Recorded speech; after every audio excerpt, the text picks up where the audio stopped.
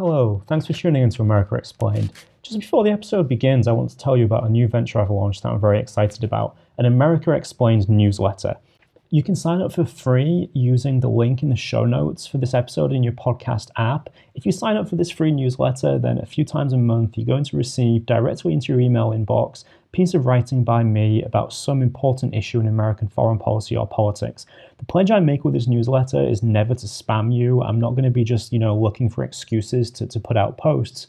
But when something really important happens, when there's some deeper context that you really need to know in order to understand what's in the news right now, you're going to find a post from me in your inbox about that. It's also an opportunity for us to build a community around America Explained. I've been so overwhelmed by the response that I've had to this podcast, the number of people who've been listening to it. And the newsletter is a place for us to come together as a community where we can talk, we can post comments, have discussions about the issues of the day. So please check it out. Again, the link is in the show notes in your podcast app for this episode, or you can point your web browser to amerex.substack.com. That's amerex.substack.com.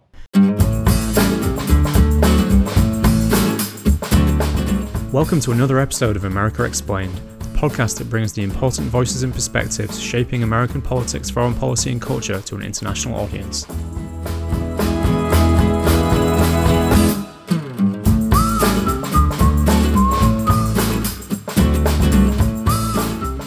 Hello everyone, welcome to another episode of America Explained. Today I'm going to be talking about AUKUS, this new security arrangement between Australia, the United Kingdom and the United States. It's ruffling feathers all over the world. It's united China and many European nations in opposition to it, and how often does that happen with something in international politics? I'm going to explain what the agreement is, like what actually is AUKUS. Then I'm also going to spend some time talking about where this came from and the deeper history behind this agreement, because it can seem a bit like it came from nowhere. It certainly seemed to really surprise France. France has seen itself kind of brushed off, pushed aside by Australia and the US in favour of this new alliance between Australia and the US and the UK, kind of the Anglophone countries. France was so annoyed that it recalled its ambassadors from Australia and the United States. That's a really big step that countries usually only take with their adversaries, so it was a really big deal that France did this. It was also kind of funny that France didn't withdraw its ambassador from the UK, basically saying that London isn't important enough to be punished in that way, in the way that they struck out against Australia and the US. But that aside, this caused a pretty big rupture in transatlantic relations, in relations between the US and Europe. So there must have been something really important that Washington wanted to achieve here if they were willing to risk that kind of breach with close allies in Europe. So what is AUKUS? Well, it's fundamentally a security agreement between these three countries, Australia, the US and the UK. A lot of it is focused on the sharing of military technology. So the thing that the news, the media is focused on the most is the sharing of nuclear submarine technology with the Australians. Now that doesn't mean submarines that are armed with nuclear weapons, which would be a much, much bigger deal. But it means instead submarines that have a nuclear reactor on board as their means of propulsion, like as what powers them. And nuclear submarines that are powered by a nuclear reactor, are able to stay underwater for a much, much, much longer amount of time than conventionally powered submarines. They can stay submerged for months. That makes them much, much more militarily effective because they're so much harder to detect. They don't have to keep coming up to the surface or refueling, which means that, one of the main things that the militaries have submarines to do is to kind of track and potentially eliminate enemy surface ships, things like destroyers and frigates and carriers. Nuclear submarines can easily track enemy ships for a really long period of time, and they have a much better chance at destroying those ships because they're so much harder to detect. And this security agreement is ultimately aimed at China. It doesn't say that in the text of the agreement, and no one, said on the record that this is the country it's aimed at, but it's very, very clear, that this is the case. So we have to understand this agreement in the context of this growing military competition between the US and its allies and China in the Asia Pacific. And that competition is mostly kind of centered on the ocean, on the sea. The US isn't going to be fighting a war on land with China anytime soon, because that would be, well, there's a whole host of reasons why that's the case. I mean, firstly, the US learned not to fight land wars in Asia because they're very difficult, and the US has a track record of losing them. And just also because actually the kind of things that are contested between the US and China at the moment are mostly to do with the navigation of the oceans, trade on the oceans, and particularly the South China Sea, this big area of water that abuts many nations in Southeast Asia and China, which China claims as its own sovereign territory. And as you've probably seen in the news, it's been doing a lot to militarize this body of water, building artificial islands, and then building military installations on them. And the fear is that, in Washington, that in the event of a war with China would be able to take control of this body of water through which about a quarter of the world's shipborne trade passes. And that would be so disruptive to the global economy. So by helping Australia develop its own naval capabilities, and particularly to put into the field, or we should say into the water, these advanced submarines, America's increasing the amount of allied military assets that it has available, in the event of a conflict with China. That's why these nuclear submarines are really at the center of this agreement. China struggles with anti-submarine warfare. It's something that it's not very good at. So this is really targeted against a particular vulnerability that China is understood to have. Particularly as China's getting much better at what we call anti-access and area denial military operations. So this basically means that it's going to become increasingly hard for American ships and the ships of its allies to operate near China's coastline, because China has such advanced missile technology that's able to take those ships down. But submarines are harder to track. They're harder for the Chinese to eliminate. So in the event of a conflict, these submarines are going to be really valuable. The submarines aren't the only thing that's in this agreement, though. There's also other areas of military cooperation between the US, the UK, and Australia that have been worked on. This includes, kind of blue sky stuff like artificial intelligence and quantum computing. It also includes steps to increase what's called the interoperability of the militaries of these three countries. So basically, in the event of a conflict, how easy will it be for them to work together against China, to integrate their various technologies, communications technologies, for instance, so that their ships can work alongside each other, as effectively as possible. This AUKUS also includes provisions for the additional deployment and rotation of American military assets to Australia as well. So that means that US military aircraft are increasingly going to be based in Australia and rotating through Australia, which gives, again, the US more strike capability in the region. And then on top of that, the countries are going to be conducting more military exercises together, and we may see more US soldiers and Marines deployed to Darwin, which is a military base that the US uses in Australia. Now, at this point, you might be wondering, well, what does this have to do with France, right? Well, the reason it has something to do with France is because France already had a contract with Australia to provide Australia with submarines. It was worth something like 55 billion euros. And France was going to provide Australia not with nuclear-powered submarines, but with conventionally powered submarines, this much weaker, less useful type of submarine. That contract, the French company hadn't been delivering on time or on schedule. That's not actually unusual at all for defense contracts. That's more the norm than the exception. But the Australians had come to think that by the time that these conventionally powered French submarines were delivered, they would be basically obsolete. And it was much more useful to get rid of the French contract and then instead go with this American offer instead, and do that as part of a strategy of really deepening American military cooperation with Australia across the board. This is notable because it shows that Australia is now really committing itself to an alliance with America against China.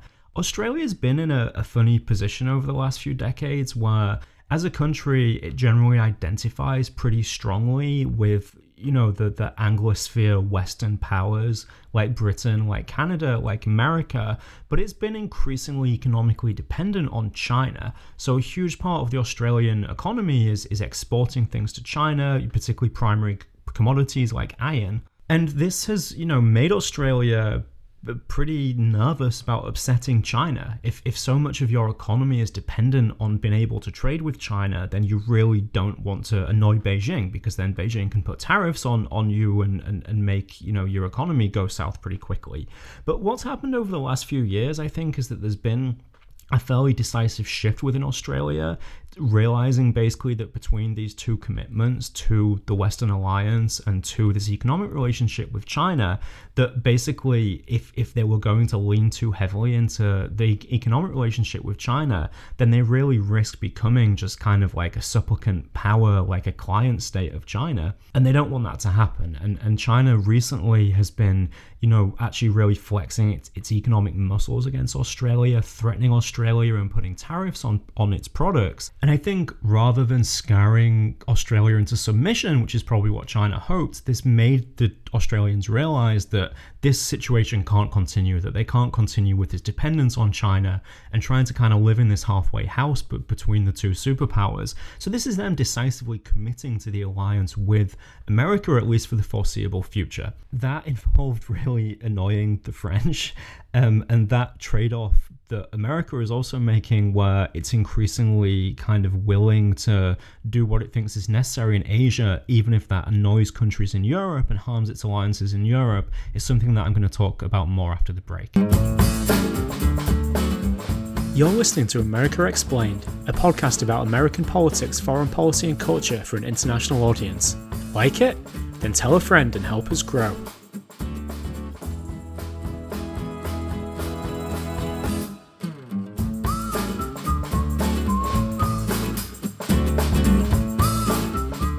So to understand AUKUS from the American perspective, you really have to go back at least as far as the Obama administration.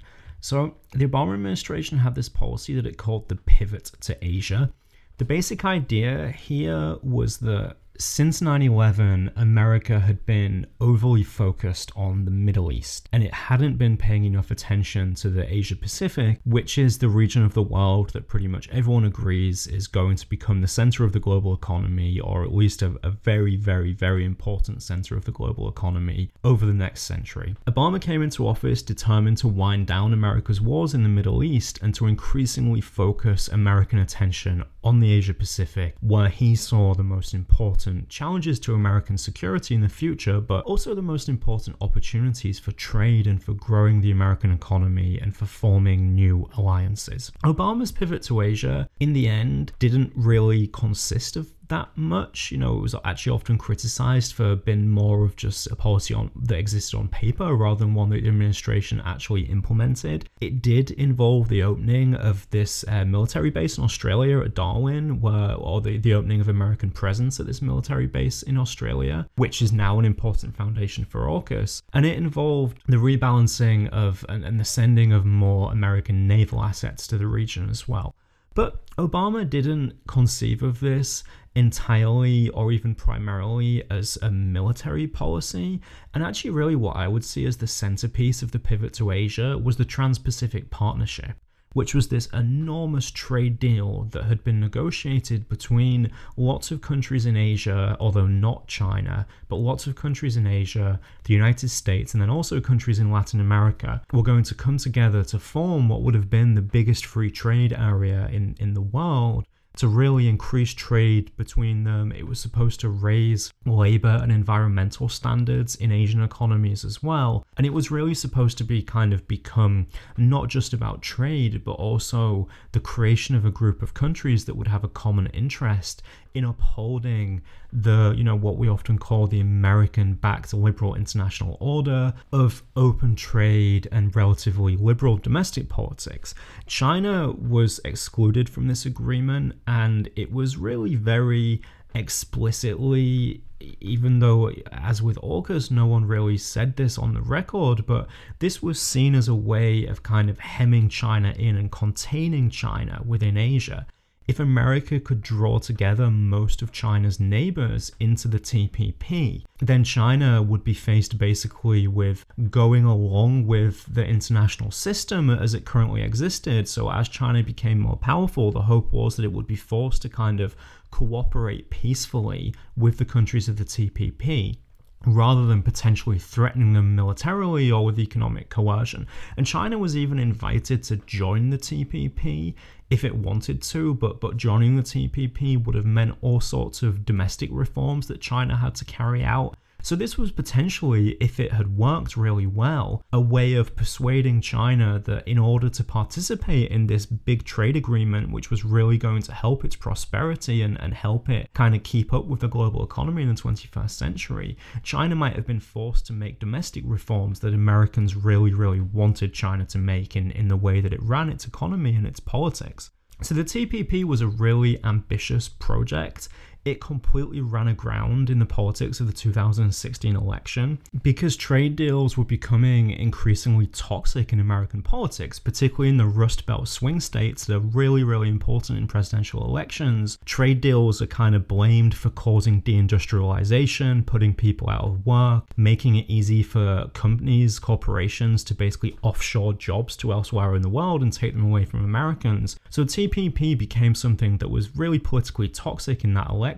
Hillary Clinton wouldn't commit to going along with it, to passing it, although I think if she'd been elected into office, she probably would have found a way to ultimately to implement TPP. But when Donald Trump got into office, he within his first year withdrew America from it, and then America's participation in TPP was dead, essentially. The organization actually lives on. It's continued to exist and been brought into existence without America, but it no longer has this kind of really massively important role in global politics just because the US isn't participating in it. The Trump administration, which was the one that came next, as you might remember, I don't think any of us can forget that, had a kind of ambiguous stance towards this idea of rebalancing American power towards Asia.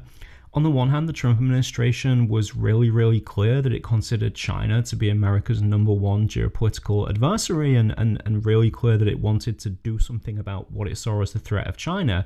This mainly expressed itself in the trade war that Trump started with China. What Trump didn't do was move towards greater military cooperation or much of a greater American military presence in the Asia Pacific. If you remember, one of Trump's kind of bugbears, something that he complained about all the time, was that he felt America's allies took America for granted and basically ripped it off. So he would complain constantly, for instance, about the cost of the American troops that were based in South Korea. He'd constantly be threatening to withdraw troops from abroad to bring them home. He really wasn't talking about sending more troops or engaging in more cooperation with allies. He was really just focused on, he basically had this idea that America's allies are ripping America off. We've got to make them pay. We've got to make sure we get our due. He wasn't talking about more cooperation, something like AUKUS, for instance. So Trump, although he was so belligerent towards China, he didn't really have any kind of strategy for working with allies to contain China. He'd got rid of TPP. He wasn't interested in alliances in general. He was always undermining them. So during Trump, there's just basically this period of confusion and ambiguity in American policy where America has been so belligerent towards China, but it's not really doing anything in a rational way, except for, I guess, the trade war, if you consider that rational, but that's another story. But it didn't have a strategic plan for the containment of China. So the pivot, which had been at least a kind of unifying idea behind America's policy towards the Asia Pacific, there was nothing similar to that in the Trump administration.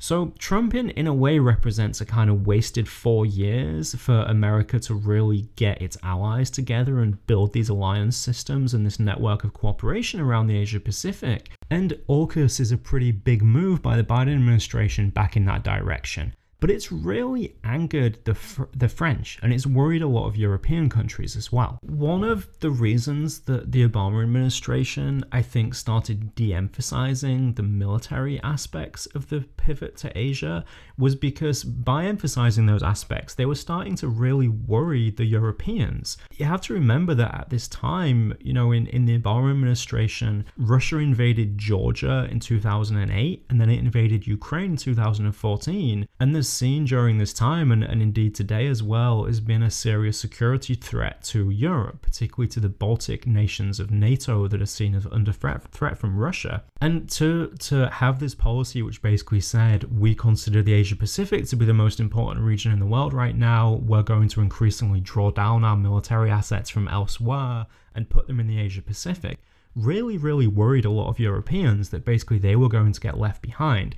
Kurt Campbell, who was an important official in Obama's State Department when it came to Asian affairs, and he's now Biden's top White House official for the Asia Pacific, Kurt Campbell wrote a book in 2016 where he said, we're not pivoting to Asia away from Europe, but we're pivoting to Asia with Europe. Basically, we want Europe to help us carry out this pivot.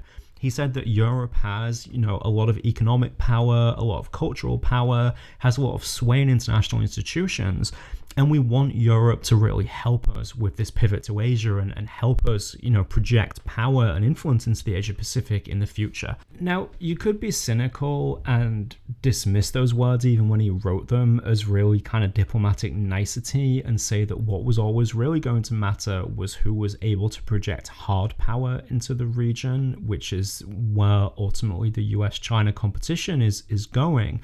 And I think in the intervening years especially, the idea has really taken root in Washington that China needs militarily containing. So economic power and cultural power and international institutions just aren't going to cut it. And what really matters now is the ability to generate military assets and deploy military assets to the Asia Pacific. And over that same period, it's become kind of clear, and I think this was always clear, but certainly nothing has changed, that Europe is just never really going to be able to do that. France is actually the country that probably has the greatest claim of any European country to be a resident power in the Asia Pacific. France has numerous overseas territories in the region. It has several thousand soldiers and some ships that are based in the region. But even, that presence was something that Washington was willing to just basically brush aside. They didn't care how much they annoyed the French when they had the opportunity to really deepen this alliance with Australia. And the reason for that is it's just simple geography. Europe is a really, really long way from the Asia Pacific. It spends a very small fraction of its GDP on defense, and it has security problems at home, particularly to do with Russia. So I just don't think European countries are ever going to be reliable security partners for Washington in the Asia Pacific, or if they are, they can never be the centerpiece of those alliances. So I think this has been a real wake-up call for European countries who, after Trump, they really hoped that Biden was going to bring about this kind of new dawning of transatlantic unity, and that the European countries were going to feel valued and listened to and important again in international politics, rather than just being criticized mercilessly by Trump as they were before. But what we're actually seeing is that Europe is just becoming less important to the United States. And I think that's actually a trend that goes back a really long way. We can look back, for instance, to the Iraq War in 2003, when the Bush administration was really, really annoyed that European countries like France and Germany opposed the invasion of Iraq, whereas countries in Eastern Europe like Poland supported it. And they really diplomatically punished those countries in Western Europe. Donald Rumsfeld derisively referred to them as old Europe, whereas he said new Europe were the post-communist countries who were the ones who happened to support American foreign policy. And I think what this really shows is that Europe as a region is just becoming less important in and of itself to the Americans. And what increasingly matters is Europe able to generate hard power and generate useful assets for Washington that will help it with problems in other regions. So the countries that weren't able to help or weren't willing to help in the Middle East during the war on terror got brushed aside. And now the countries that aren't able or willing to help in the Asia Pacific are getting brushed aside. And a lot of European countries are trying to track this kind of third way between China and the United States. They, have very strong economic links with China. They don't want to annoy China. So they're not willing to go all in on an alliance with the Americans that's anti-Beijing, whereas the Australians have signaled their ability and willingness to do that. So this is, we're really seeing global alliance patterns settle down and shake out for the coming century here. And what we're seeing is that Europe occupies this kind of ambiguous position in a way between China and America, whereas countries in Asia and particularly in this instance Australia are really faced with this choice of, do they strongly commit to one side or the other? And Australia's made that choice. And that's why Washington's been willing to reward it with this alliance, and why it hasn't really been very concerned about annoying the French and causing offense to European sensibilities. So that's AUKUS. I hope you enjoyed listening to this episode, and please remember to check out the America Explained Substack. You can find a link to that in the show notes, or you can point your web browser to Amerex, well that's amerex.substack.com. amer.substack.com. If you subscribe for the free newsletter, then a couple of times a month, you'll receive written posts from me providing insight into topics in American politics and foreign policy. Thanks for listening, and I'll see you next time. That's all we have time for this episode. Thanks for listening to America Explained. You can contact us on producer@america-explained.com or through the America Explained Facebook page. I'm your host, Andy Gawthorpe. Designer and advisor is Janice Killian. Music by Soundwave. America Explained is an APD media production. See you next time.